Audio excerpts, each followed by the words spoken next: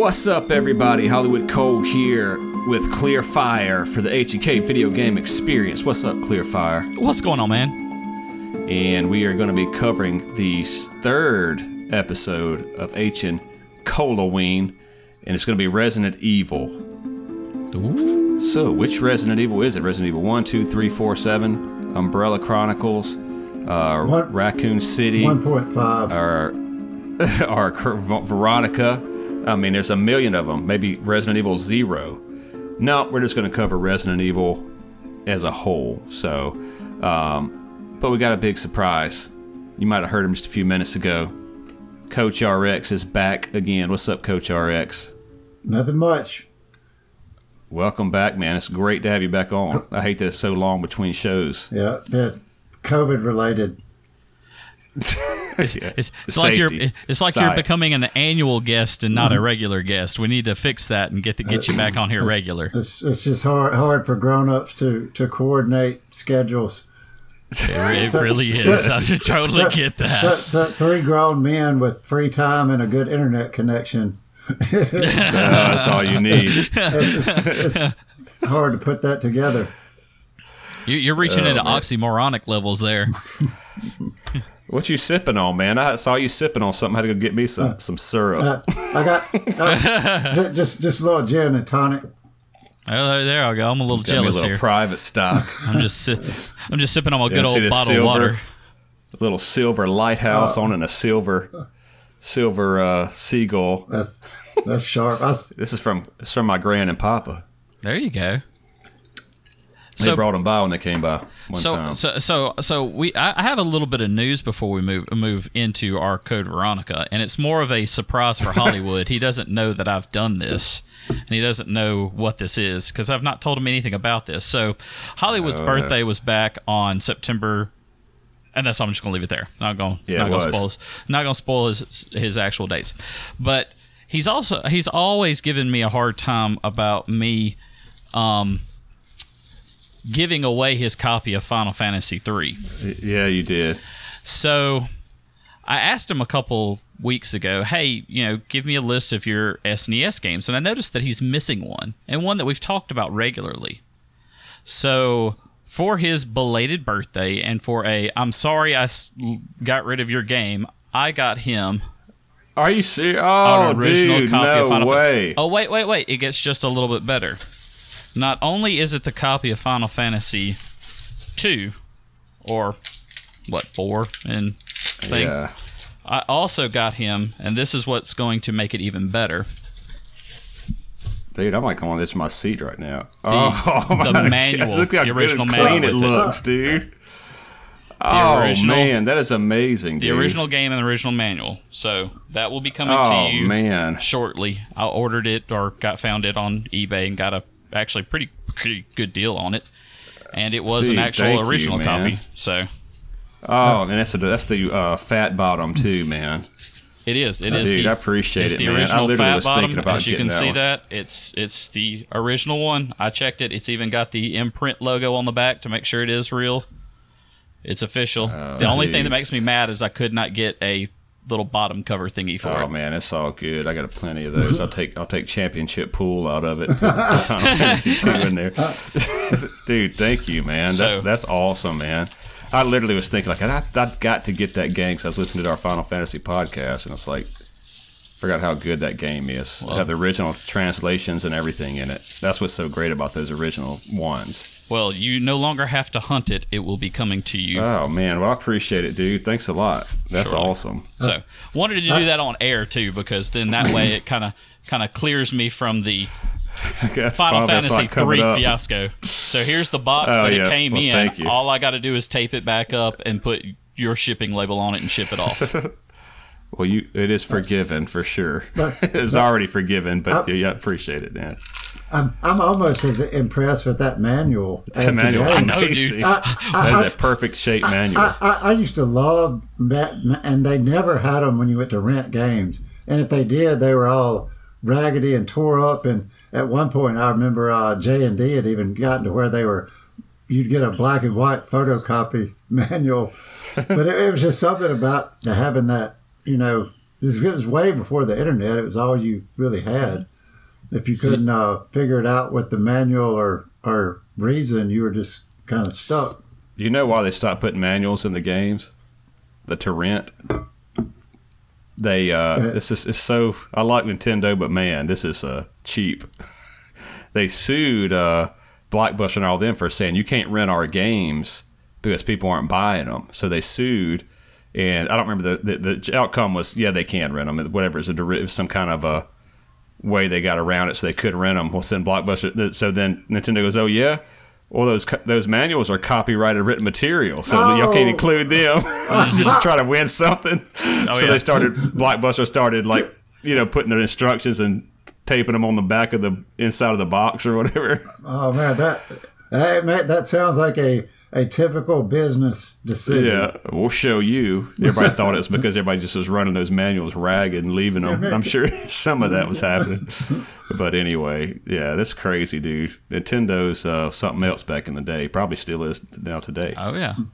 But yeah, I would have gotten you the box too, but yeah, man, that was stupid high for that one. I tried on one of them. I got close, but it just Oh man, dude, that manual is really nice. Yeah, I'll probably put that in the safe. I wouldn't blame him. Nobody touches it.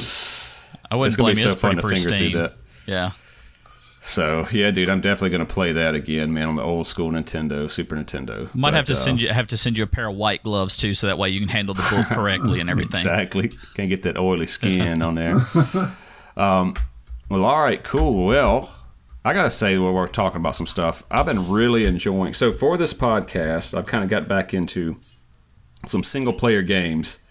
Dread has come out, and Kevin King was asking about Metroid, and dude, I played through it, and I'm thinking about just doing a little quickie on Metroid Dread. I've already finished it on normal, and it took about 3-4 days, but yeah, we'll talk about it. And played through that one, but in playing Monster Hunter Stories 2, I'm playing Red Dead Redemption 2 again, playing ActRaiser Renaissance, which we missed the Nintendo Direct, which we should have got done. And I played Resident Evil 3 Remake for this podcast, and I finished that thing 6 times or something. We'll talk about it. But really cool. And so I've just gotten into single player. I really hadn't played any competitive gaming. I've really just played relaxing games. It's fun. Yeah. I'm burned out on any game you're competing against other people. Yeah, it's just that there's too many people that take it way too seriously, and it kills my enjoyment. I'm playing the Diablo 2 remake right now.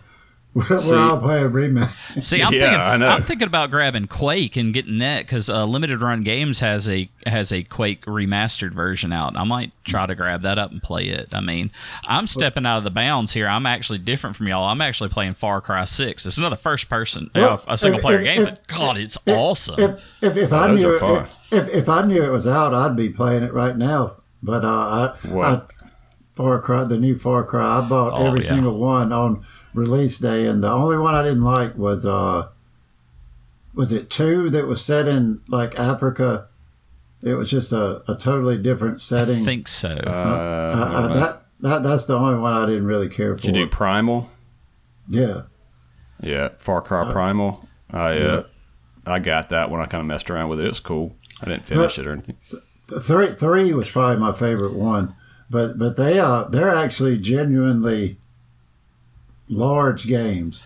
A lot of content. So many games now are just, they're pretty, but it's like they're built for replayability. Like just die, figure it out, move on, and I'd rather just not struggle and just have more content. This is the prettiest game I've played, period. It blows Cyberpunk 2077 out of the water. I mean, it blows just a lot of the games out of the water. The way they did all the landscapes are fantastic, and to me, it doesn't feel like it's a ridiculously hard game. Now, I haven't gotten deep into it yet, but it's playable. That's what I've enjoyed about it. Every time I go to do something, it's a challenge, but not a challenge that goes, man, I can't do. I'm done with this. So. If I have to look it up, it's too hard.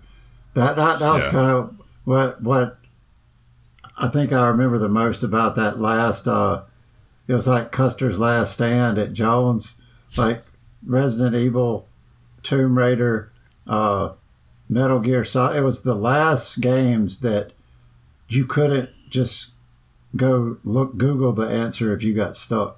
Yeah. You actually had to, like, if we couldn't figure it out between the 6 or 8 of us that were playing or watching, there's not, you couldn't do anything. It's funny. You come back and turn it on, and then it's like, oh, how do we get right here? It's like, oh, Coach figured it out last night. You're like, oh, okay, cool. And then you're moving on. I mean, it's awesome. It's like a joint, and I guess it's still a joint effort. You're just in cahoots with a bunch of strangers. A lot more people working on it. The hive mind, and it almost seems like they've kind of taken that into game design, because I love the Dark Souls series games, Bloodborne, even Sekiro was great.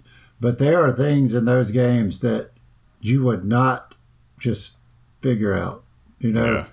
Like you have to jump off this tree into what looks like a black abyss, and there's a little small platform down there that you land on.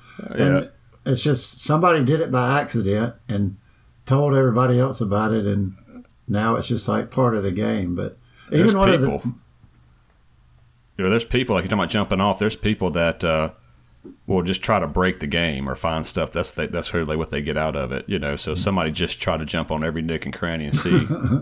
Freaked out when he finally did it. Oh my God, there's a platform over here. Like I can't wait to post it, Got to post it immediate.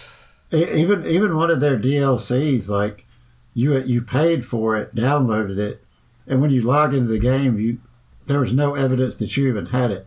You had to go through like all these little convoluted things, like walk to this area, pick up this item off the ground, go put it in this wall, spin around 3 times to the left, stand on one leg, and then a door opens and there's the DLC.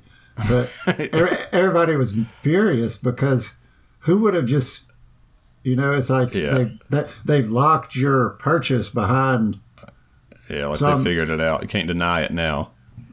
They do it all the time. That would be cool if every DLC there's always some super, like the, what's it, Holloway's Easter egg and Ready Player One, Holidays Easter.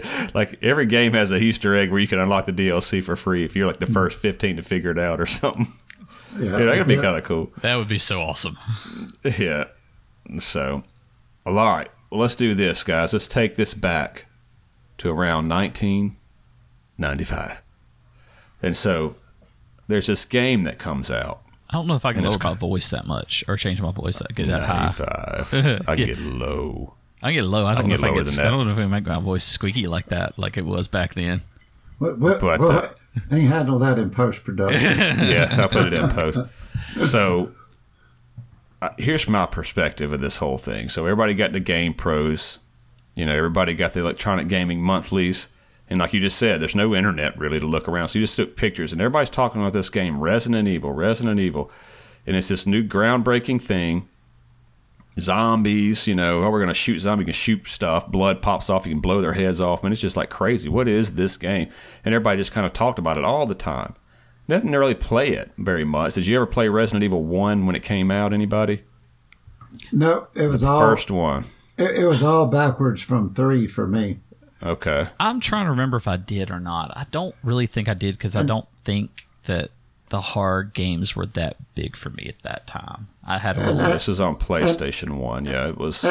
And I'll tell you, I think that is the general consensus, is that it was a very under the radar initial release, because the biggest guy I found on YouTube as far as like Resident Evil content, 4 was the first game he played, and he liked it so much. He went back, and like I just said, 3 was the first one I played and liked it enough to start over. And it's just it's hard to go back and appreciate a 5 to 10-year-old game, right? Whenever you've already moved past. You know what I'm saying? Yeah, absolutely. If you're not in that mindset where that's just what was so cool like. back then. Mm-hmm. Yeah, I mean, it was just, it's so fun to turn on one of these games like this back then, and then people over at your house, and all they want to do is sit down and watch you play it.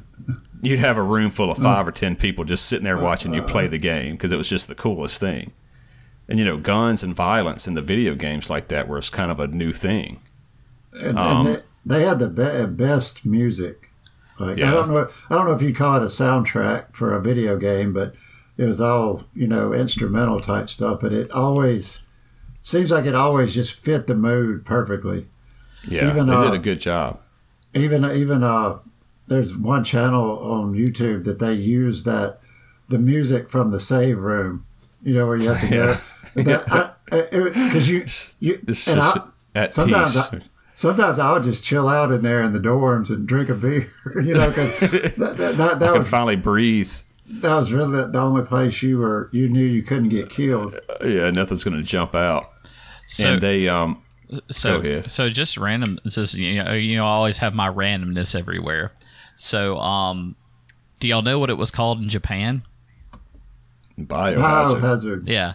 Now, do you know how it got its name Resident Evil for the American or Western release? Ooh, that's the fun fact. No. So basically, when they were getting ready to release it, they were basically told, it's going to be almost impossible for you to secure the rights to the name Biohazard because of a DOS game that's already been registered with that name and a punk band or a hardcore punk band called Biohazard. So they actually held a contest inside the company to figure out a name, and Resident Evil is the name that came up out of a contest through the company. Oh, that's cool. Just thought that was a random interesting fact because I didn't know that until I just looked that up. So we did some research on this game trying to get to the story. Okay, so I'm just going to give you a little bit of a preface of what we're going to talk about here. There's so much we're going to try to touch. Not we're going to go start the story in the beginning and go kind of give you our point of view, a little bit of the story that we may or may not know. So there's a lot of good information out there on YouTube and all this. So if you really want to hear the story, go there for that. But we're just going to share our experience here and kind of relive this together.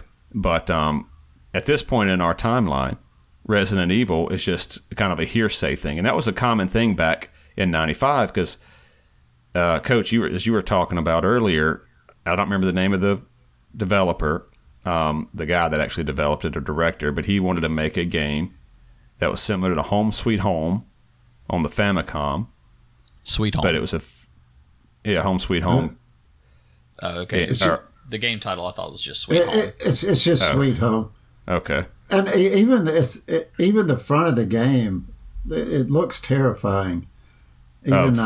Sweet Home, or are you talking about Resident Evil? Sweet Home. Yeah, Sweet Home. The cover is terrifying. It's got Japanese lettering across the top. I'm looking at it right now. And like this screaming face, kind of red coloration. Yeah, it's pretty... It was based on a movie, a Japanese movie by the same name.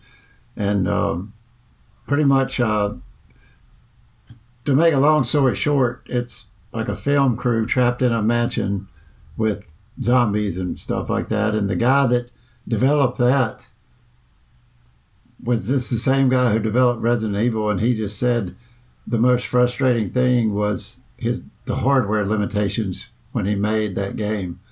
And it just kind of went from there.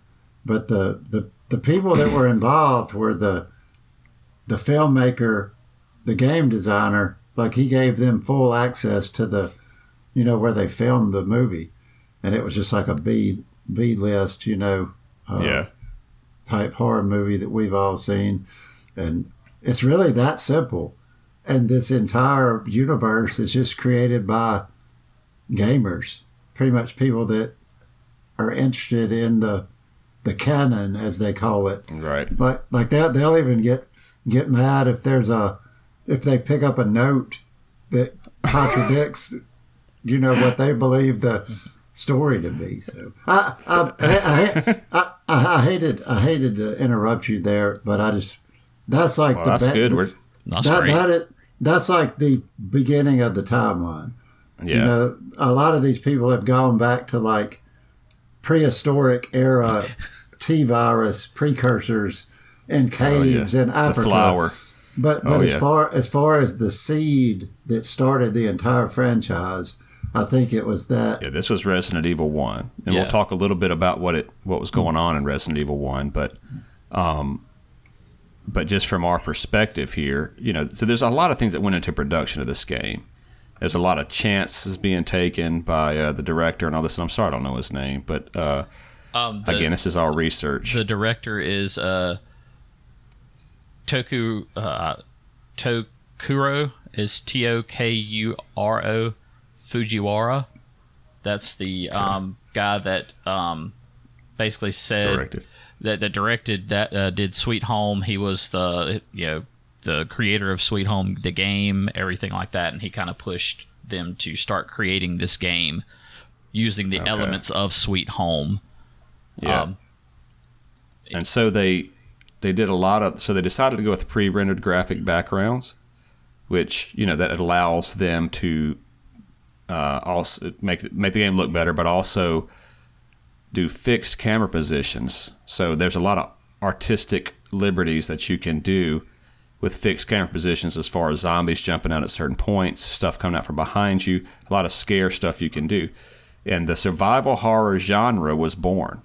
And so if you go back and play, they got a Resident Evil remake now, and I did download that. It's a slightly different, a little bit different mansion layout. You can play as different characters. But you're Jill Valentine in this one.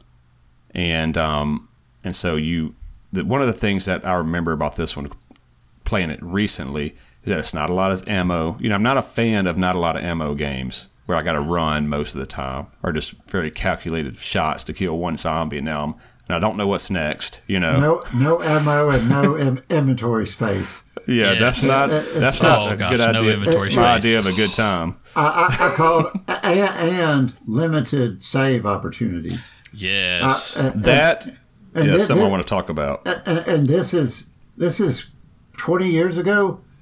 And even today, that is my biggest gripe about gaming, is when you put elements of artificial difficulty in the game that aren't necessary. Yes. Like if I have 4 inventory spaces and I pick up 4 coins, that should not take up by 4 inventory spaces. Yes. I got a shotgun in one inventory space and a quarter. And 1 bullet in the other 3. So now I have a shotgun and 3 bullets. But it's unnecessary. And it may have been it didn't even cross their mind at the time, but it makes your game more difficult than it should be. Well, it's designed on purpose that way with inventory space, because it tries to make everything seem a little bit more intense, makes you also just stressed. I mean, it's supposed to put you in that situation.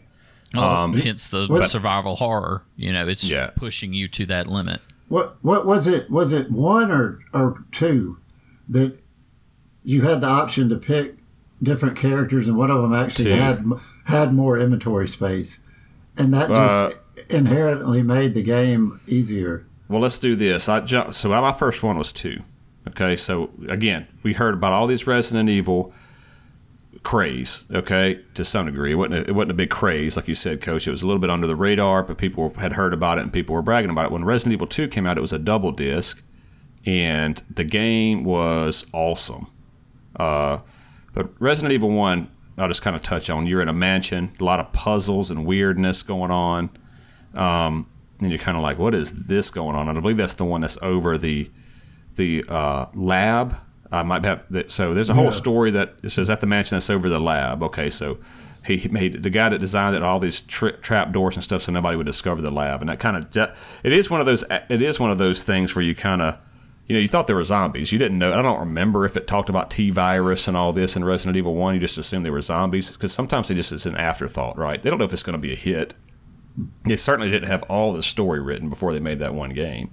Well, the cool. I think 2 was my first one too, because I think 3 came out while we were at Jones. Yeah, it did. And Iceman brought it over one day and just left it. But that's and it was awesome. But the first one, it was so crazy because the video I was watching was just pretty much.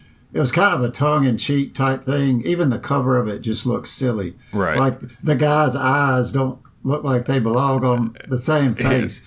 Yeah. Some of the dialogue is just cheesy. Like exactly that they were trying to be not serious at that point, but at the end, it was like they discovered that the whole point was to lure them there, to let them fight the stuff that they were creating. I think they called it combat testing. But it was like so here's kind of like a little quick piece of it. This is like a kind of a beginning to Resident Evil 1.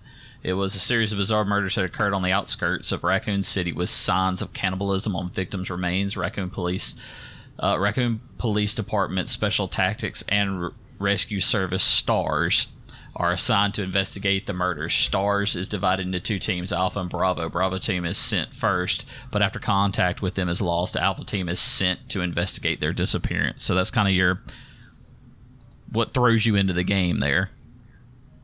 Yeah. See, that's... And it kind of started the genre. So it had all these puzzles, obviously, for the game itself. And so that's what became known for. Like, okay, inventory space, like you said, limited ammo for survival horror, which had not been done before, and the goofy voice acting and puzzles. So we want to keep this going. And so here comes Resident Evil 2. You're in a police station as either Claire or Leon. You get to pick which one you want to first. And then you finish the story with one. The stories overlap. You didn't. I didn't even realize this at the time till after I'd already done it. But it's Leon. You finish through it. You play Claire. You finish through hers, and it's Leon A. There's an A and B scenario. Yeah, and then you start over again, and you continue the story, and that's when you have that big. I call it. It's not Nemesis, but the big creature following you. Oh yeah. On the second part. That's Nemesis. It's not Nemesis. That's on 3. It was a big guy with a trench coat on. Yeah, and and this is something that you wouldn't even discover. I mean, you had to really play the game through until you get to that part. I remember one time he's in this room, big room. We've already gone through the room a few times previously. Now the story continues, and I'm playing Claire, and then I'll fight Nemesis, it's not Nemesis, but I'll fight the trench coat, lay him out, and then turn around and walk back around the coat. You're talking about this is from 1, right? 2. This is from 2. Sorry. And I go around with Claire, and then the dude busts through the wall. And I remember that was just the sickest thing. It was the first tyrant, Mr. X. Mr. X, yeah. And so another just crazy scene I remember from this game, and we're not going to necessarily get into all these, but you go in the sewer, and I had the bullet over, and I go, hey, check this out. And you go into the sewer, and I said, watch this, you got to, I'm sitting there shooting, and all of a sudden, this giant alligator comes out, and it chases you through the sewer, and you got to let the, butane tank down and shoot the tank and blow his head off. And then Bullet was like, dang, dude, that scared me to death. He said, I thought it was going to be a zombie or something. Gator. The gator just comes out. That was, there's only one time I remember that I've got jump scared by a video game since then, and that was it was one of the vampire games like Bloodlines or something. You were in it was a PC game based on a Vampire Masquerade it was the best game they made based on that RPG, and there was just this one time you're in this mansion with all these holes in the floor. Probably drew some inspiration from Resident Evil, but I was at home by myself in the dark, and I was truly scared. But I remember initial playthrough on Resident Evil getting just jump scared all the time. It was very well thought out, and it felt so good to like the alligator with the butane tank. If you just happened to see that solution the first time it presented itself, you felt like a freaking genius. Yeah. Because if he killed you, it was obvious what you should have done, but you had to reload the game, go back and actually do it. But if your reflexes it played out just perfectly the first time, it was very, very rewarding. So they have this cool content warning as soon as you turn on the game, right? This game contains scenes of explicit violence and gore. And dude, oh man, I'm 15 years old, 16. This is going to be awesome. I'm playing this game. It's like a rated R game. And so that became another staple of Resident Evil. One of the gripes I do have about 2, and it's kind of what you were talking about, and this is something that I don't understand. I understand the limited ammo. I understand the limited. It's not my thing. I understand the limited space. But when you have to have an ink ribbon to save, that's infuriating because it takes up an inventory space. So what do? You put it in the chest because there's usually a chest by every typewriter. Well, then later on, of course, when it comes to a hard part, they make a point to not put a chest in there by your typewriter just so you won't be able to save, right? And but what does that do? Let me make a counterpoint to that, just from my observations. We are spoiled rotten by being able to pause the game and save before we do anything risky. And it's more of a function of our experience than a bad decision on their part. Even back then. Now, I agree with you. I agree with you. Nowadays, it's completely different. But even back then, I mean, you can let me save at spots that where I would have to take risk and have to backtrack if I die. But why do I got to have an ink ribbon? Well, I mean, take like your Final Fantasies at that time, for instance. You could only save at certain spots, or unless you're in like the open world. There's the only 2 places you could save at. So you had to calculate your steps, and if you died, you did have to backtrack some to get back to where you were. Well, I don't have any problem with that. I have a problem with that. Have an ink ribbon. It's completely agree. The ink ribbon taking in my inventory. One of the most endearing things about old Nintendo games, looking back, was what they call permadeath now. But it's pretty much, if you turn on that Nintendo, you have to sit there and beat that game, or the next time you turn it on, you're going to start over at the beginning. From scratch. Yeah. Take Super Mario Brothers, for example. You only have X amount of lives, and if you die, you start over. And now everything is just, you turn it on and you start at the last save point, and you have to work your way back to where you got killed. Nowadays, you don't even have to do that. You can turn off, like with the Xbox Series X, I can turn my system off, not even save, and turn it back on, and it brings the game back up literally right where I left. That's what I do with Red Dead. Yeah, I mean, you don't have to do anything. It's crazy. If you take Red Dead out and play another game, I think you can still put Red Dead back in, and it picks up where it left off. It has memory there where it remembers where you left off on each game up to like a certain amount. So, I mean, it's like, it's crazy now. We're very much spoiled now. Is there a way to where you can, like if you die, turn the game off real quick and start back over when you're still alive? You can rewind it. They got that in it. You got that. There's a couple of games that you do have a rewind in. All these old school ones. The Nintendo 64 is coming out for the Switch. I guarantee you're going to be able to rewind it. But that's crazy. But anyway, more. Or for $30 more. You get paid. It's 10 cents every rewind. Resident Evil may be the first time that PlayStation came off as like the edgy, like the grunge. Yeah. Because Nintendo was so wholesome and bubblegum pop, and here's a game where you're cutting people's heads off and stuff. They claim that that's probably the main reason why the Sweet Home did not transition well to the United States, because you're talking about a Nintendo game where people are getting disemboweled and decapitated and cut off at the waist. It's like we discussed on our our Friday 13th podcast just recently. Friday 13th is probably like the most like violent Nintendo game that we can think of right now, and all it does is talk about killing children and you dying and killing your friends. You don't ever really see blood or guts or gore in that game, and that was like the most violent we could think of. That game and Rambo, which I think they were the same game, but they were so frustrating. You never knew where you were going, left and right, up and down. Never knew where you were going.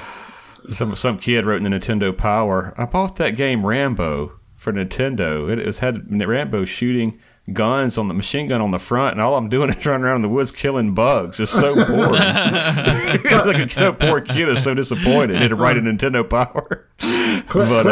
Clarify, are there random Simpsons characters popping up on your screen. Yeah, something's popping up. Yeah, things are popping up.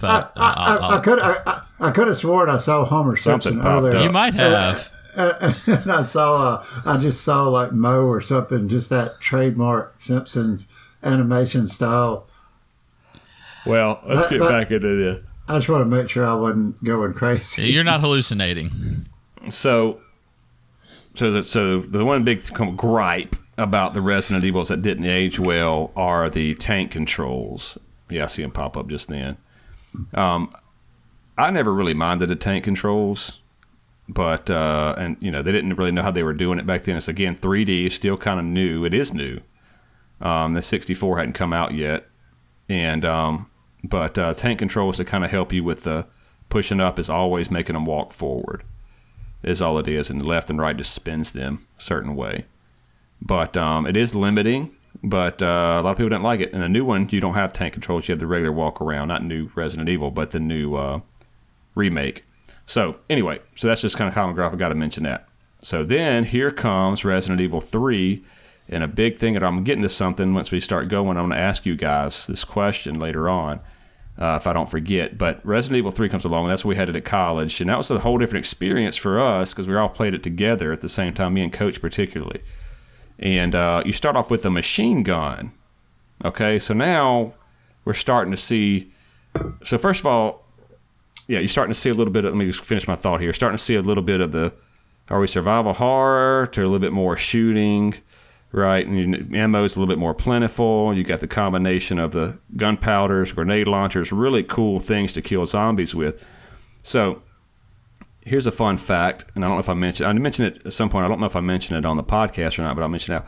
Resident Evil 2 and Resident Evil 3 are happening at the same time.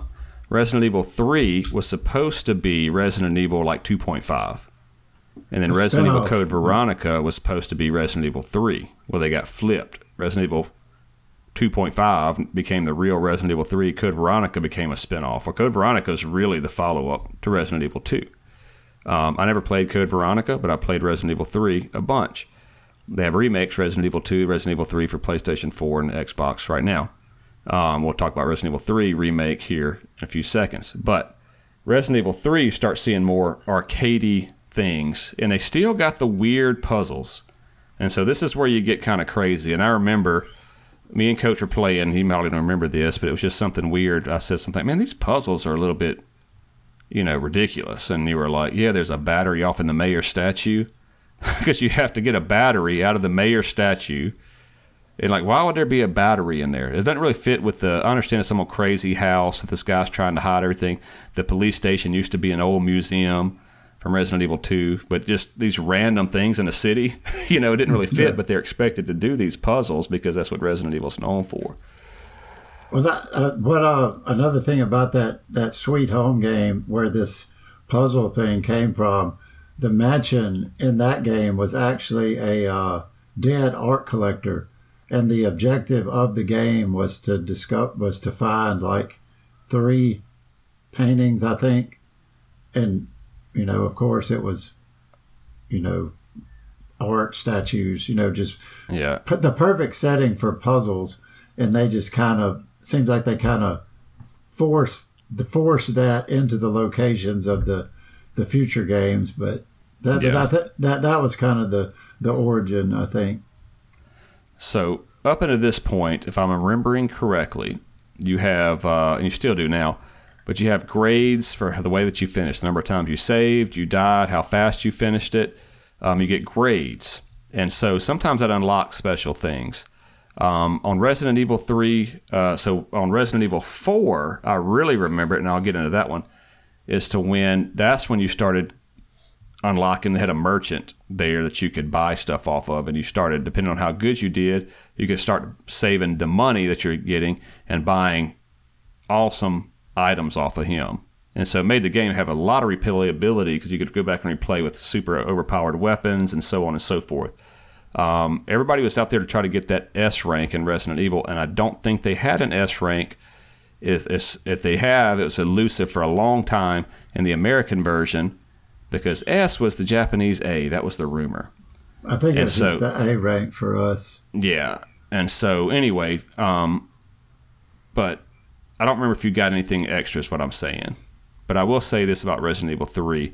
Well, I'm talking about the remake was super fun. I got Resident Evil 2 remake. I've played it. I don't like the idea of something chasing you around the whole time, causing anxiety. And just like, man, I'm just trying to enjoy the game, but I got something chasing me around like in Resident Evil 2. So Resident Evil 3 is Nemesis, so I thought for sure he's going to be chasing me around the whole time. It's not. It's not as bad. And he does chase you sometimes, but it's not as bad. And I really enjoyed that one. And I saved up and got all the points and all this. You get points for doing challenges throughout the game. And then I bought the rocket launcher and tried to go through it with that. It was super fun, man. If you know what you're doing, you can finish it in like an hour. So what was cool about that, talking about it being it was originally a spin-off game. There's no other bosses in the game but Nemesis and that gigantic plant at the end. Yeah. And I didn't really remember that, but thinking about it now, there weren't just the typical boss fights you expect to see in a game. Right. And being short, like you said, it almost seems like a textbook rush release to meet some kind of deadline. Yeah. So, do you know which famous movie character inspired Nemesis? T-1000. You're right. It's actually the T-1000 from Terminator 2. Dang. It actually inspired the design of Nemesis. Yeah, he changes. He changes all the whole time. He's out to kill the STARS members, and you got the Raccoon City PD getting involved, all kind of stuff. So it's a really fun game. I love the Resident Evil 3, but it's hard to play on a PlayStation 4. That Joker will sound like it's on an airplane getting ready to take off on a runway. So, but I just had to deal with it. I took my PlayStation apart and cleaned it because I thought it was dirty. It was so loud, but it's not. It's just too much to run on that little hardware. By the way, Clear, do you got your PS4 Pro still? Yeah. I'm interested in. We'll talk later, man, because I would be interested in buying it from you just so I can play these games. I've got one too, but that's all I've got. Yeah, if you don't want it anymore, that is. Yeah, you say PS4 Pro? Yeah, I got. Well, I got the PS5, so he's right. Yeah, so but we'll talk about it later. But I can't even. My PS4 is wheezing, man. Yeah. Did you see Shad kind of funny video I put on the Facebook? Did y'all even watch that? So my videos don't go through. I get like 16 people actually saw it. But it's funny. He's like getting ready. He's like, let's play 2K, man. I saw it's that. like, I'll play 2K. Then he turns it on. Man, where's my 2K at? Oh, there it is. He turns it on. Like it starts face going. Yeah, all you hear is. He's like, man, what's your PlayStation sound sick? He said, nah, man, just be doing that. His shirt's blowing. Just be doing that sometimes. And then all the streets, man, why you got headphones on, man? Why you got earphones on? It just be doing this every worry, man. It does it every day. And it's taking off like a plane. I remember that. It's absurd. It's hilarious. Shot kind of funny. It's great. Check him out. But anyway, but mine's wheezing, man. So I can't play half the games because it's too loud. I can't even hear what's going on. But Resident Evil remakes are great. Check them out. I think they're doing 4 again. And speaking of 4, this is one that came out on the PlayStation 4. And it came out before that, I think. PlayStation 2. And, dude. Yeah, 2005 was the original release date. And it looks like a GameCube. Yeah, it was sick, man. Yeah, it was a GameCube game. It was on PlayStation 2 as well. I got the Platinum edition of it. But Steelbook. Are you sure? Because it's only saying GameCube here. I got it. Let me double check if I still got it. Yeah, look at me. I'm pulling him away to go double check his collection, trying to fact check it. So these authenticator apps for everything are so annoying. I was in the Ubisoft store trying to give them my money for Far Cry 6, and they're making it as difficult as humanly possible.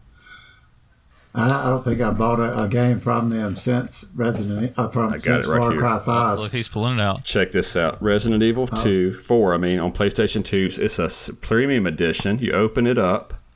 It's got a little Ada Wong in there. Okay. And that's like I'm just kind of showing you. It's like it's 15,597 of 60,100.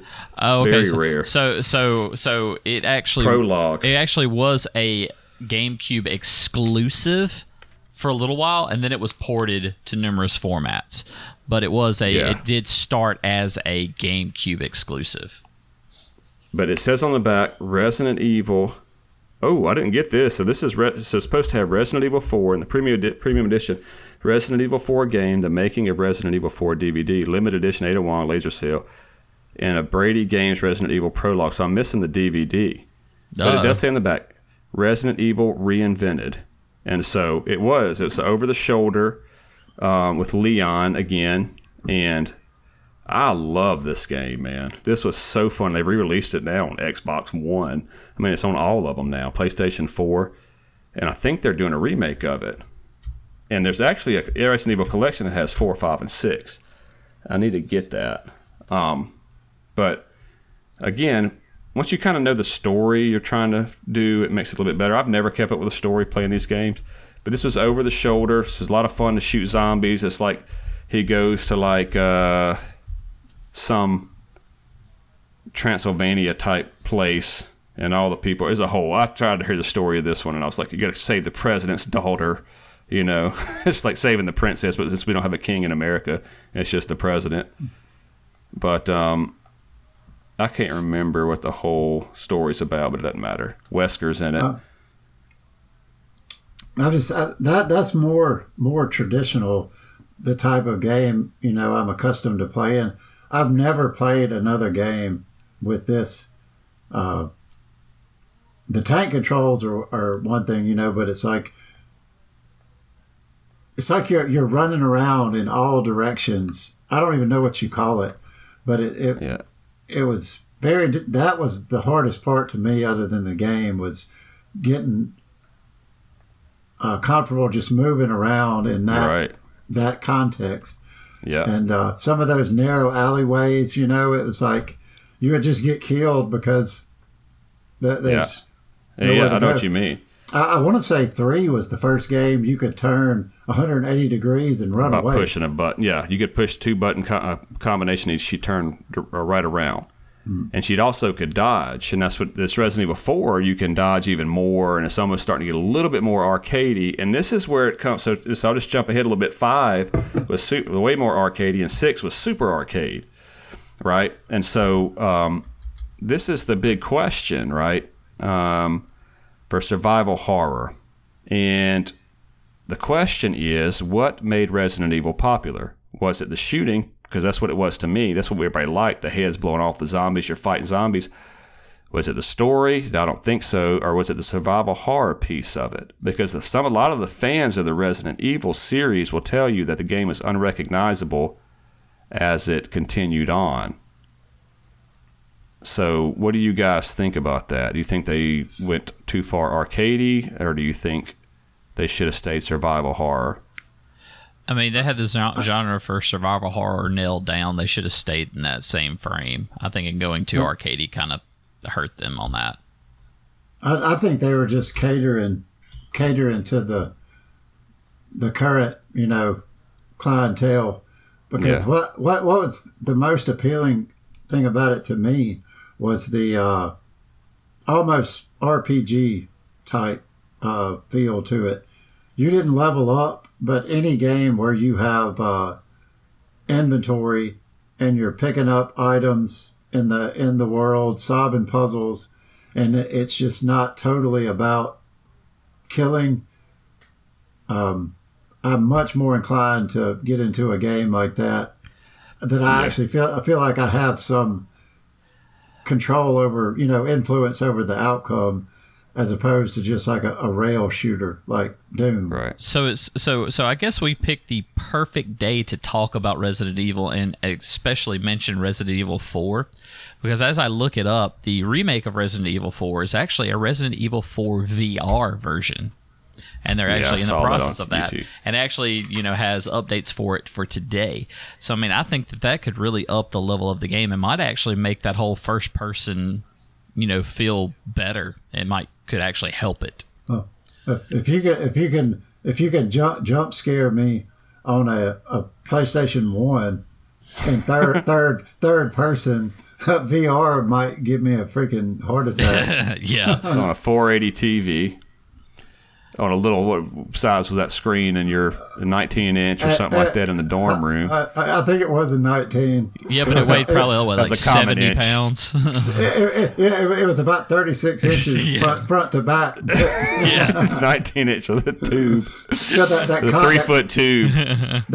But one thing you can say though, that concave glass screen, you could stand in the corner of the room and see it perfect. Oh, yeah. And I remember...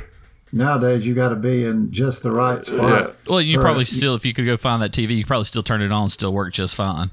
Oh, yeah. Without a doubt. And now they sell, it costs more to have it where you can just look at the corner, from the corner of the room. You got to pay more for it. Trust me, back in the day, already figured out. You have to buy OLED TV to do that, and it's like, they're not cheap. Trust me. You got your old lady and your kids sitting in your lap to watch a movie. Straight on. They can't see it if they're sitting on the side. They had to put a bin in the TV, make it curve so you could see it. That was a solution. Well, I bought my first curved monitor. I got one out here. My other computer, just because I had, everybody's got everybody has their new monitor and then their old monitor is the secondary. This is a piece of crap. Yeah. But I just went to Walmart and bought a Samsung for 40-something inch for $130. Oh, jeez, yeah, it's cheap now, and it is awesome. Yeah. I wish I would have done it years ago. I'm waiting for my 4K. I love my two MSI curved monitors I have for my PC, and then of course I spoiled myself and I got the LG CX 55-inch OLED TV for my video gaming. I remember now why I bought that PlayStation Pro. It was because I actually had my last I would call it a juvenile video game moment. Whenever I punched my TV screen playing Monster Hunter World. You playing Dragon Warrior? Oh, gosh, yeah. Monster Hunter World to do it to you in a heartbeat. Oh, gosh. And I was in denial about the fact that I'd ruined it for a long time. It was like a Sony 42-inch, And finally I just, ate my crow and went to Walmart and got a Vizio and put it at the road. But that Vizio, they say 4K capable, but that PlayStation Pro, it's weird. It goes to I think it's like 2060p instead of 1080. So it's not truly 4K yet, but I think it's the capability is there. But I can tell a big difference just in going from 1080 to 2060. It's upscale rendering. I mean, that's what the PS4 Pro does. It's not true 4K. So. Let's talk about this for a second. Let's talk about, I wanted to say, the Resident Evil 3 in the dorm room.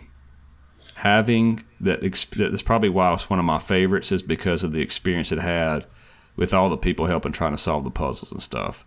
That's what I really liked about it. And I remember, it was just fun to do, and everybody's watching and you're figuring it out together and it's experiencing it together. It's a whole different experience. It's awesome. There's days you won't have it again anymore. Now you got to twitch it, and you can see, somebody's commenting on it, saying they hate that I said that or whatever. You know what I'm saying? Everybody have a bunch of hate coming on. We get punched in the face back in the day. we got the real in person. Yeah, real twitch. If you did something stupid, they'd slap your neck. Get your neck. Gosh. And I remember, this is kind of a little off topic, but you had a clock above the TV. And you're like, every day, you're like, oh, dude, I got class. And you're like, no, man. That clock's 30 minutes fast. And it was 30 minutes fast on purpose just to make you feel good every time you were playing a game. And then Flex got mad and changed it one day and didn't tell anybody. And you're like, dude, what's so stupid? Why do y'all have it? Y'all know it ain't 30 minutes. Y'all know it's 30 minutes fast. So the time, you just subtract 30 minutes. It saves you the math. And we're like, dude, you don't understand, man. He did not understand. He was like the oldest guy in the dorms. But since then, he's never aged. No, yeah. But anyway, you got to know Flex. Anyway, sorry for all you people that don't know Flex. But that's pretty fun. It's all these fun things you remember about these games that makes it stand out. And that's maybe why Resident Evil 3 Remake was so fun to me, but it was a great game anyway. Did you remember most everything about it when you were playing through the remake? No, but I remember we did a podcast. So it's a little different on the remake, but I remember we did a podcast on Resident Evil 3, us three, before, like in season 2, I think, maybe season 1. And I didn't remember everything then either. But I did finish through it, and we all finished through it. I mean, it was fun to go back and play it like that. But it's a little bit different on remake. I think the remake might be shorter. I don't know, because I don't remember ever trying to speed run 3, but I was trying to get a good score on remake. And so you'd run through it real fast, and you knew exactly where the puzzles are. You go straight, get it, and straight back. And it made it fun. It made the challenge fun, but not ridiculous. And it's just some fun little things you can buy after the game. There's another cool little tidbit I discovered a couple of days ago. When they were making Resident Evil 2, they were like 80% come through with the game. And then they just spontaneously decided this is not going to be good enough. And they just stopped and started over from scratch. But there's a lot of leaked files from the game, and people are actively like trying to finish it now in the original form. I love this. It's awesome. Like there was a different character than Claire that was just like I think she was maybe a professional BMX racer that was on vacation or something. But they just scrapped it and put Claire in there. But just what? It's kind of random, though. BMX racer, when you heard that since you were 50. I guess it fit in perfect. I think her name was like Ezra or something. But anyway, so I watched some of the footage from that game, and I recognized like some of the things that they kept. It's just random stuff, like when you're turning that crank and the handle breaks off, or when you're in the sewer and you're pushing that box up to the. But for the most part, that has to be a huge, like I don't know if would be a financial, but definitely just a time sink punch in the gut to start over. I don't know if they had I want to say they had a falling out with the. Like the creative director and then the actual producer, the people that are doing the game.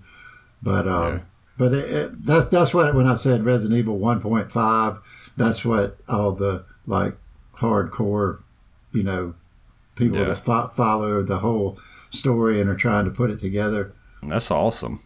Yeah. Elsa Walker was the protagonist from 1.5.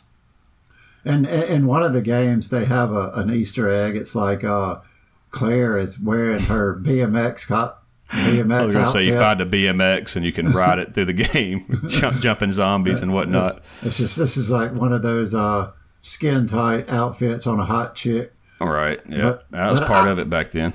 I do remember reading that they based Jill Valentine on Jodie Foster.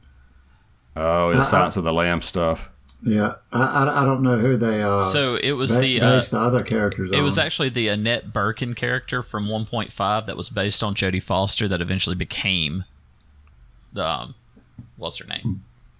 Yeah, and Wesker was I can't remember who they were. That whole thing on YouTube was talking about that, who they based everything off of. But it's such a, at its core, such a very basic story. And well, it's like it kind of parallels well with this COVID gain of function research type stuff. But at the end of every game, they would nuke they would just nuke the city. They would nuke wherever the game took place. But that it also makes sense now, just like a light bulb, why the games all occur concurrently. It's because they get destroyed at the end of every game.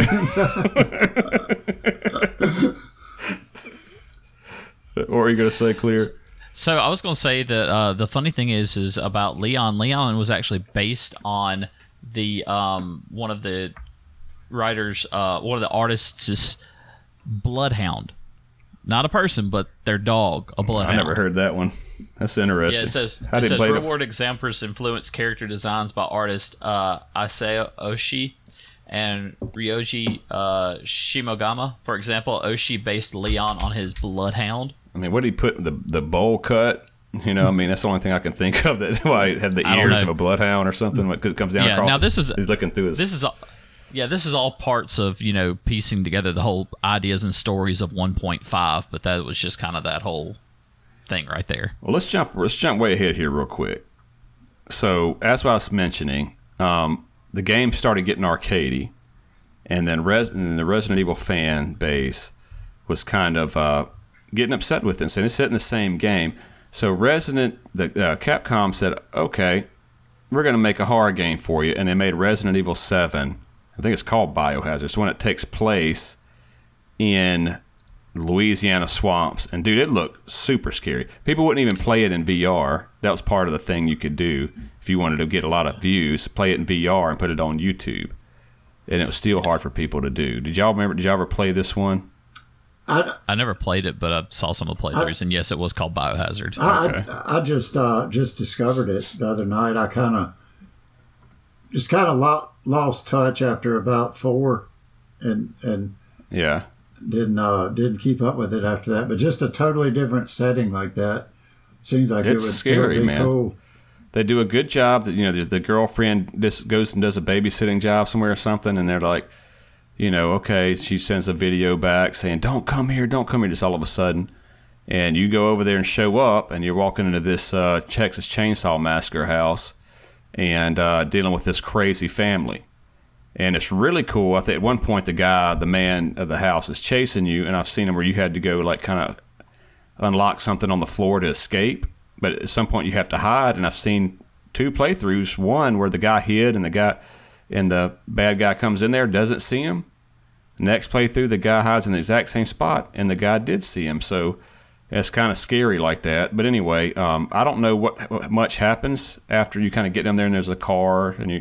But they tried to really make it scary. They did a really cool thing where you find this videotape, and it's 2, quote, ghost hunter, like basically YouTubers, that are going through the house, same house that you're in. They find a trap door, and that's their way to try to tell you that there's a trap door somewhere.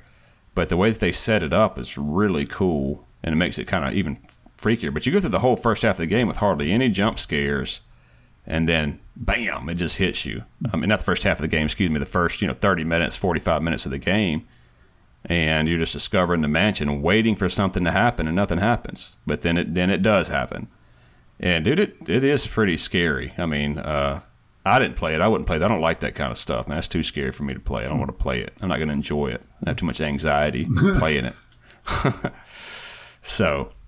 But they did that, so they made it back scarier, and then they got Resident Evil Village, and I did buy this. I did play this one, me and my wife, for a little bit. And I don't know how it ends, but it's kind of out there, man, and I don't know how this is being kind of accepted by the fan base, but there's like werewolves in it instead of zombies, and then there's vampires in it. And there's like 3 vampire girls, and there's one real tall vampire that follows you around. You hear it clicking around outside, and you're like, oh no. It's got some cool parts. The graphics look amazing. Controls are amazing. It's fun to shoot. But I hadn't finished that one yet. So 2 things. One, Village is actually a sequel to Resident Evil Biohazard. Yeah. And 2, this is more one of Clear's fun facts we're throwing in here randomly as I can.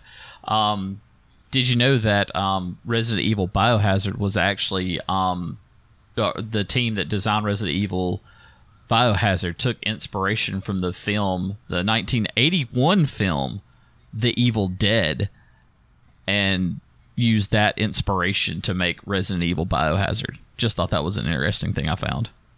So I will say this about Village. So it's your girlfriend again, or your wife at this point, I believe. You have a baby. And because something happens to that girl. I didn't finish Biohazard. I never played it, but I didn't see the story, but you're supposed to kind of know the story. And so you're like eating dinner. This is all happens at the beginning, so it's not a spoiler. It's like the first opening scene, and you're kind of walking around your house. But then people, I don't know who breaks in and shoots and machine guns down your wife, dude. And it's like, dude, that is brutal. The killing scene at the beginning. And they steal the baby. They're trying to take the baby because it has some kind of special gene or whatever. And you got to go after them. And that's what you're doing in this Village. That's all I know about. But it has a couple of jump scares. In fact, me and my wife are playing it, and literally a vampire jumps out at you and goes, "Rah!" And I said, "Oh my God, scare me. Did it scare you?" She's like, "No." I said, "The vampire literally jumped out and goes, rah." I mean, like, what? They're just trying hard to scare you. It's like saying boo or something. But it's very interesting horror, and so, I'm seeing how I can articulate this. But the survival horror aspect, it seems like there's no hope, and then you find like the way to kill the vampire like at the last second. It's not a scripted scene. It just somehow makes it perfect like that. I mean, it's really cool. I've enjoyed it. I want to finish it now. But my wife lost interest, but Maiden Kane, she lost interest. But maybe I can get her to come play it again. She don't like the shooting parts and all that. But I'm just now on the roof of the house, the mansion, and I got the sniper. But they say this is a short one, so probably if you know what to do, you can finish it quickly. But again, it's inventory problems, the whole thing. But that's about as far as it goes. So, that I know about. There's all kind of spin-off games to try to first-person shooter. It's interesting to hear about this Resident Evil 4. That's Oculus. I've seen some. You can see some playthroughs on YouTube. Not playthroughs, but some people trying it out on YouTube. If you can get over the motion sickness, it could be pretty cool. Just being able to shoot the gun based on where you point it instead of having to put a laser on where you want it. I'm kind of tentative about spending a lot of money on VR just because I remember at work, it's been years ago. It was the first Samsung phone that you could get a VR headset for it, and one of my technicians at work had one, and it was just like an old basic. It looked like it reminded me of like a Friday the 13th Rambo type first person. Rambo. But you remember when you would go in the house in Friday the 13th, it was like a very basic first person walking around. But doing that in VR, I felt like I was going to throw up. And So that's all with those. That's the way problem. They were done. It's not good VR because you have to have HD to 4K screens in front of your eyes to not make you sick. Mm-hmm. That's what they found out with those, because I remember all of that technology. I remember reading about it. And when you did it with a phone and put it in that box like that, it was faking VR because it just split your screen of your phone and put two images on each one of your screens, and that's what made you sick because you didn't have the variable refresh rates on the two different screens. What was cool, just a basic thing, I got one of those, it's pretty much a headset that just, it holds your phone so I can watch like YouTube while I'm on the rowing machine or something, but it's not trying to like pretend to be VR. It's just, it's kept me from having to put a TV in my workout room, you know? Yeah. Yeah, that's the one I did too. It made me like clammy right away. And I've played the real Oculus too at Rev's house, and it didn't make it near as bad. But it's still eventually they got the games that are kind of one robot game or something. You're shooting robots, but that was the big thing with these. And like even Resident Evil 7, people will start getting clammy, and there's a setting on there instead of making it flow motion, like it's just as you're turning, it would like click, like just kind of jump to the next turn instead of flow, and that somehow helped you from being sick. Same way for the frame robot rate pausing is basically what it's called. Yeah, and you would just click the place you wanted to go, and then you would just appear there. and just do it that way. And you were standing in one spot, stationary, shooting the robots and stuff. It was really cool. You turn around, and there's a robot all up in your face. And it kind of scares you. I let my son try it, and he got too scared. He got too scared to take it off. But there's some part of me that always wants to not lose sight of the fact that I'm playing a video game. You know.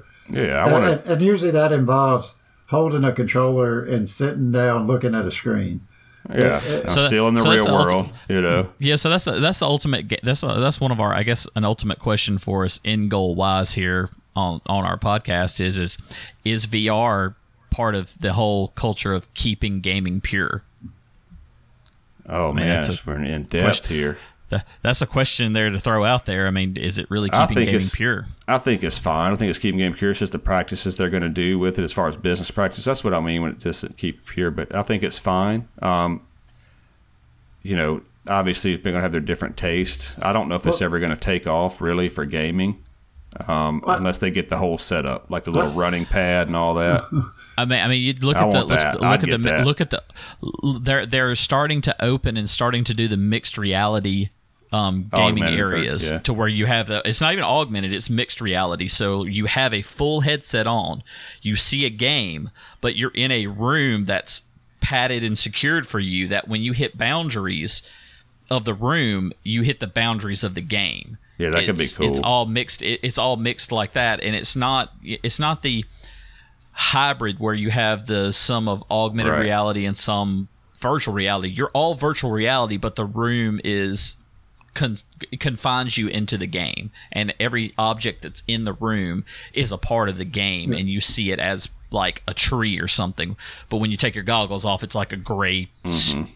Pole sticking up. That same technician was telling me now he's playing a game like that where you have you pretty much draw the room before you start playing the game, and there's a new service where you pay I think it's like $30 a month, and you can log into this. These people have like gaming computers on a server somewhere. And you can log in from the cheapest laptop in the world and play games on their server and get the same experience with the VR gear. And that's cool. He said it started off as like a tiered subscription service, and now they just, I guess COVID made it explode, so they just have the one plan now. But for somebody that doesn't want to sink a lot of money in a gaming computer, it seems like a cool idea.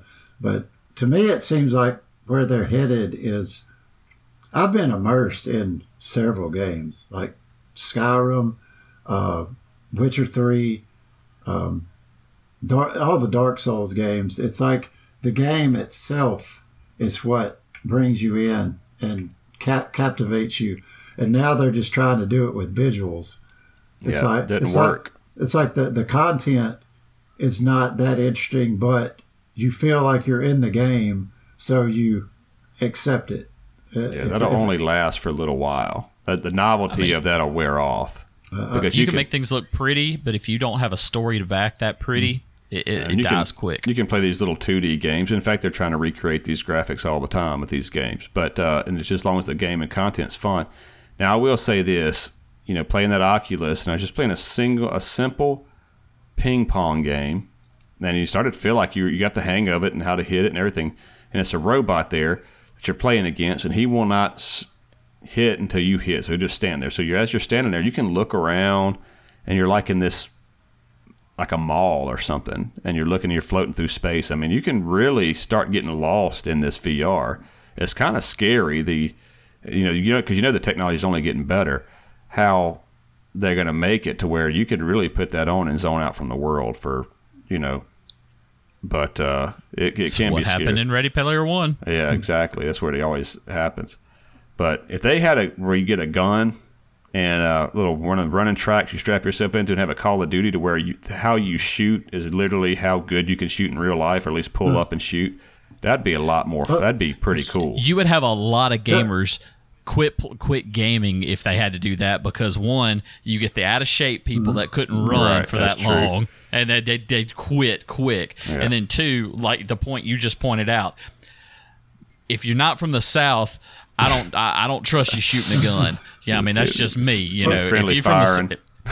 Yeah, there was it kind of fell flat, but one of the golf games may have been one of the Tiger Woods, may have been the Rory McIlroy, but they had it was with that what was the first 360 motion capture? Oh yeah, the Kinect camera. And I took an old 7-iron and just cut it off like halfway past the grip.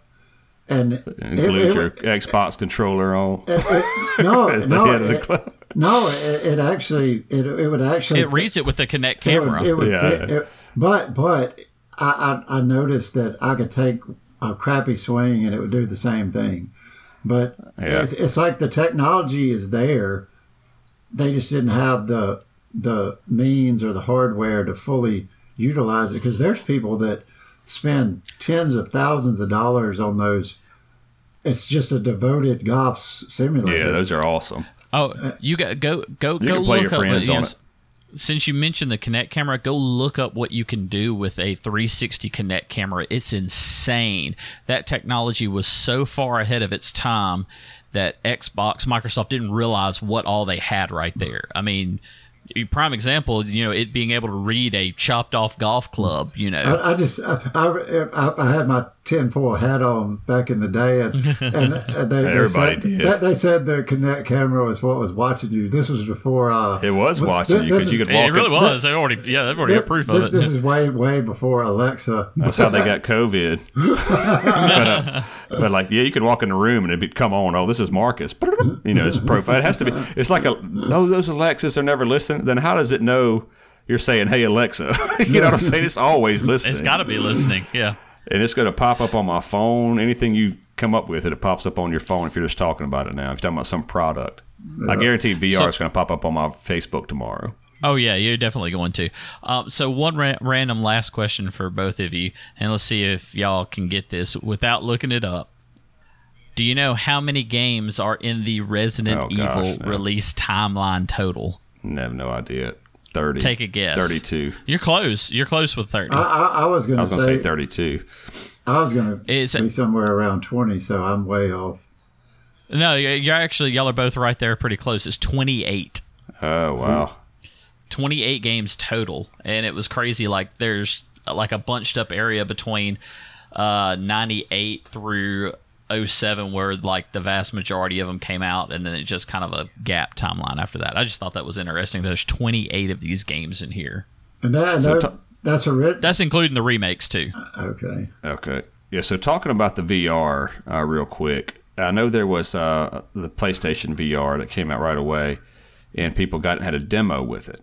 And the demo was pretty cool, and it's a Resident Evil demo. This is all hearsay, okay? So I never played this. If I'm wrong, just watch this hearsay. But you started off, you're sitting in the middle of a chair in a kitchen with your headset on, and you look down, and your hands, which is a really cool feature, your hands are tied together. You look down, and because you're holding a controller, right, in front of you, and you look down, and your hands are bonded together in a chair, and you can't get out of the chair, and all of a sudden this woman kind of peeks around the side, and you're like, oh gosh, and she starts coming to you. It's scary.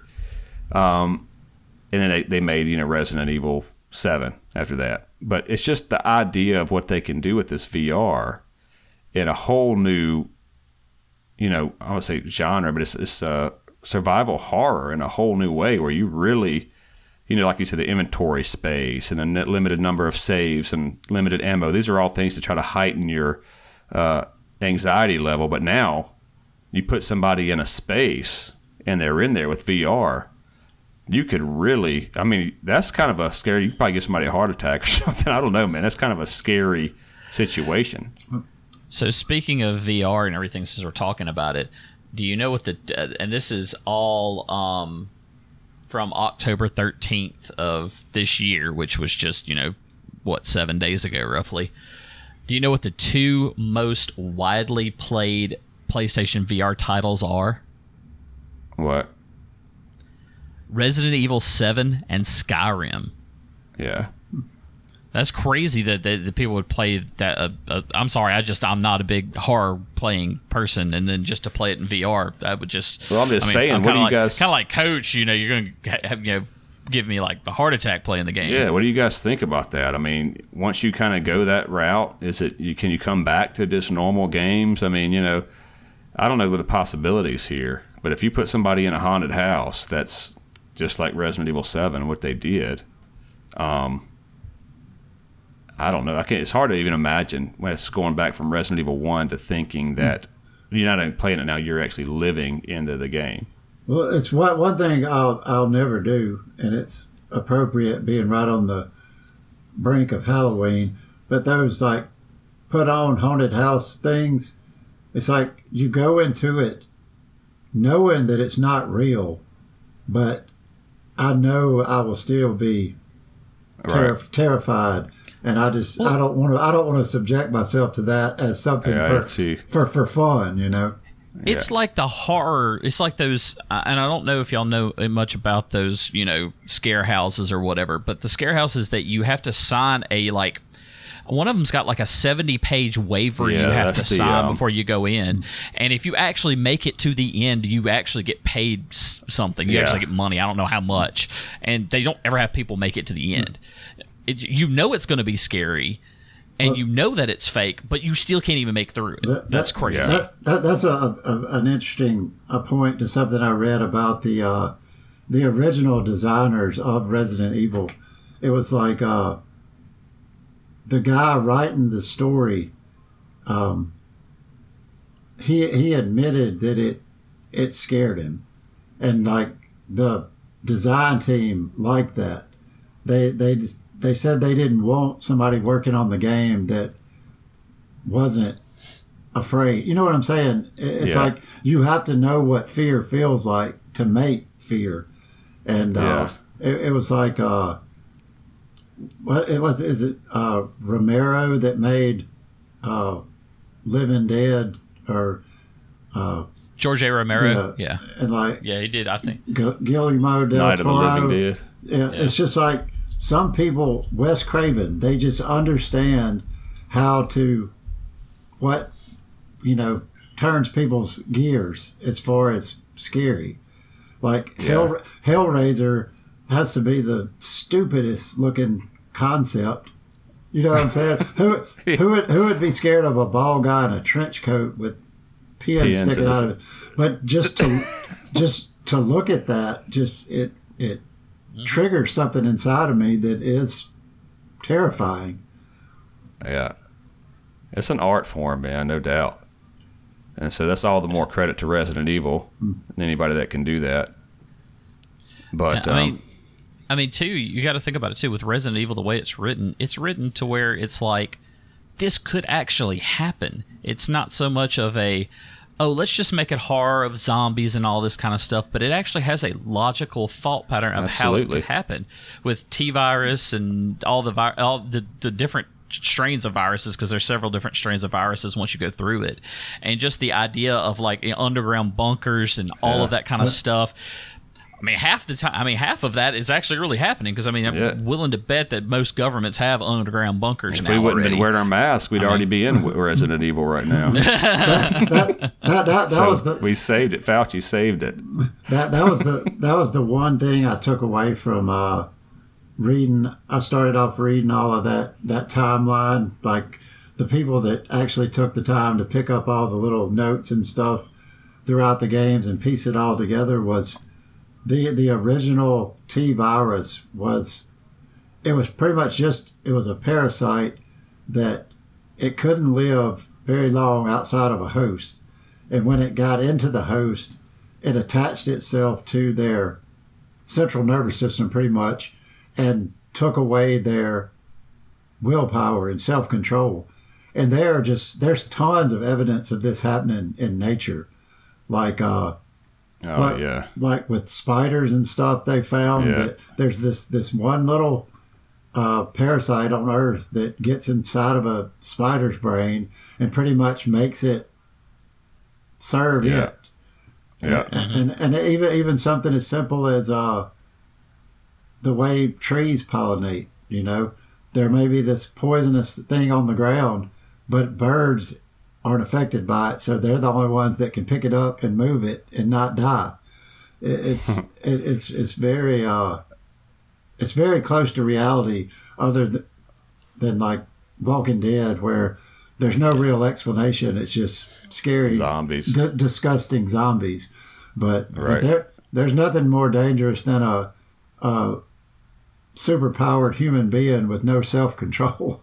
Yeah, no kidding. It doesn't. You can't kill it. It would be even worse if they weren't disfigured, because at least you're able to identify them that way. You shoot them and they don't die. I mean, it's like, oh my gosh, what do you do? But anyway, yeah, Resident Evil is a classic. It's here to stay. I mean, and just learning all this stuff for the podcast. And like I said, it'd bore you to death if we just reiterated the story, sitting a storytelling one. I'd love to have somebody on that really can talk about the story, but it's more just reliving this, but knowing the story and kind of looking it up on YouTube. The games are more fun. I'm not a super story guy. I'd never enjoyed a Resident Evil because of the story, but I went back and played, looking where we're at with Village and then playing it again. You won't be, you're not scared when you play it, when you kind of know the story, kind of see what's going on. Like, these ain't even real zombies. This is just a biological screw up, This ain't even a zombie. I'm not afraid of this thing. But it's different. And I'm interested to see what they're going to do with this. Obviously a flagship title for Capcom.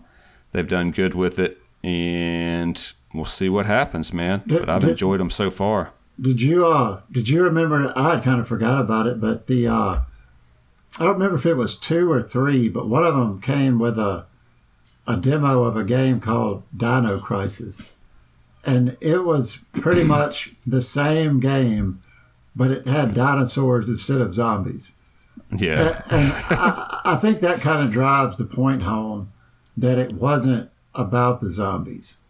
It was about the puzzles and the mechanics and the fact that you're always worried about something around the corner that's trying to kill you.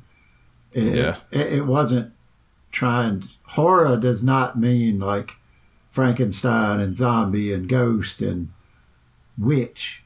Horror just means scared. And what can rock you? And what can rock you to your core? I mean, the realism. That realism. That does it for me. You don't. Blood and gore disgusts me. Like, I was never. Friday the 13th never scared me.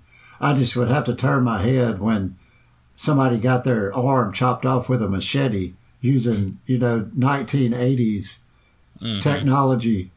It's just disgusting. But Michael Myers is psychologically terrifying because he just looks like a normal person with a mask on. So was Texas Chainsaw Massacre based off a real story, the original one? Yes. See, that scared me to death. I saw this at Dre's, the 79 one or whatever. And that one's based off real. His name was Ed Gain. He actually killed people and made outfits out of their skin. And so they go to that house, right? And you gotta.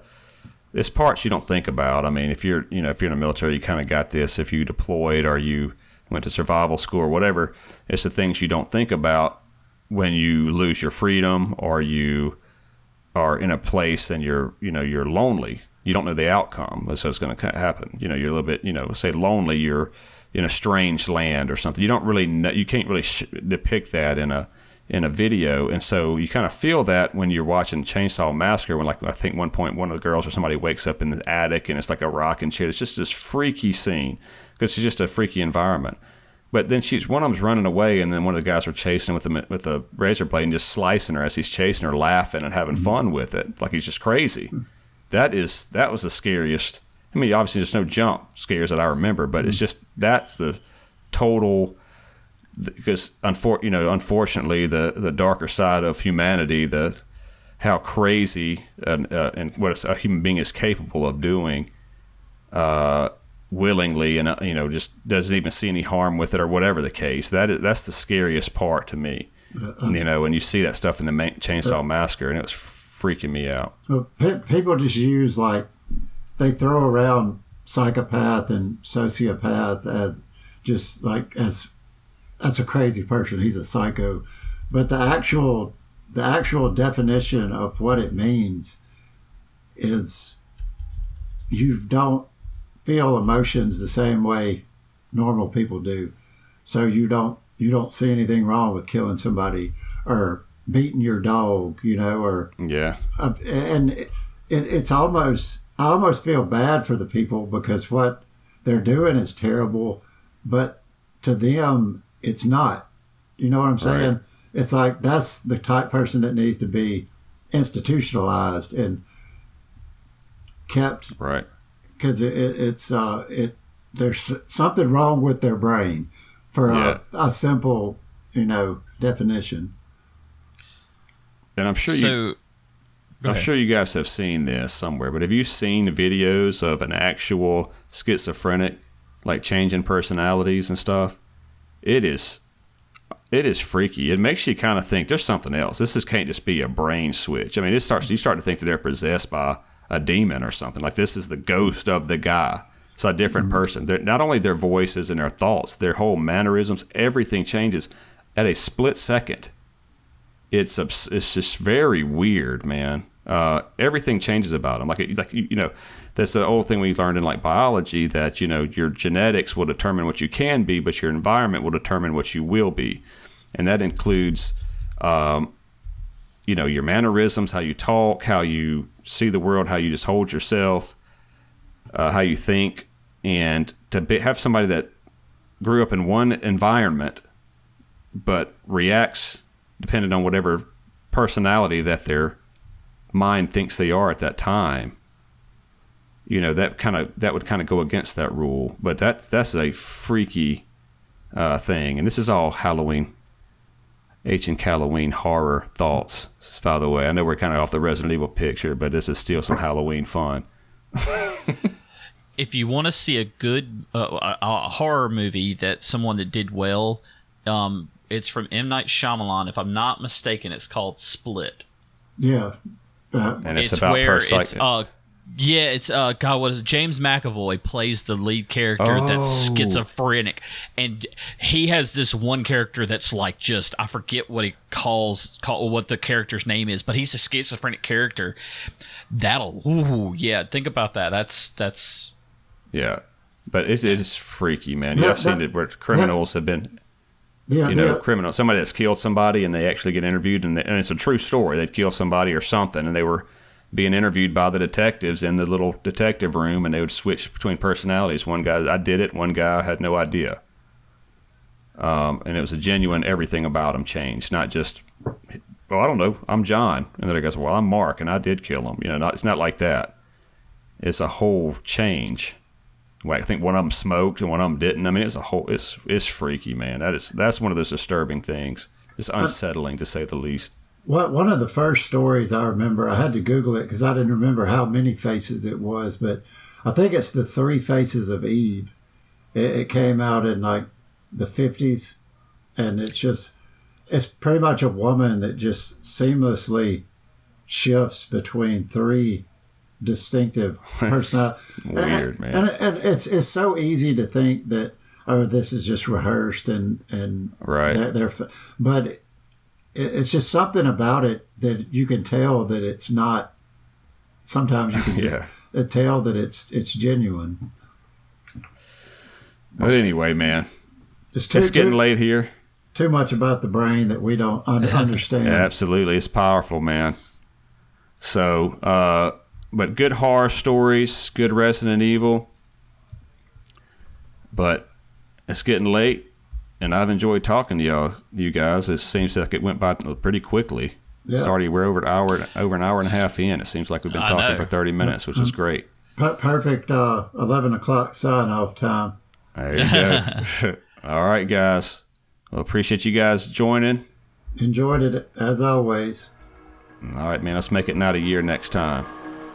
No doubt. Get you on more often. All right. We're out. Peace. Take care, everybody.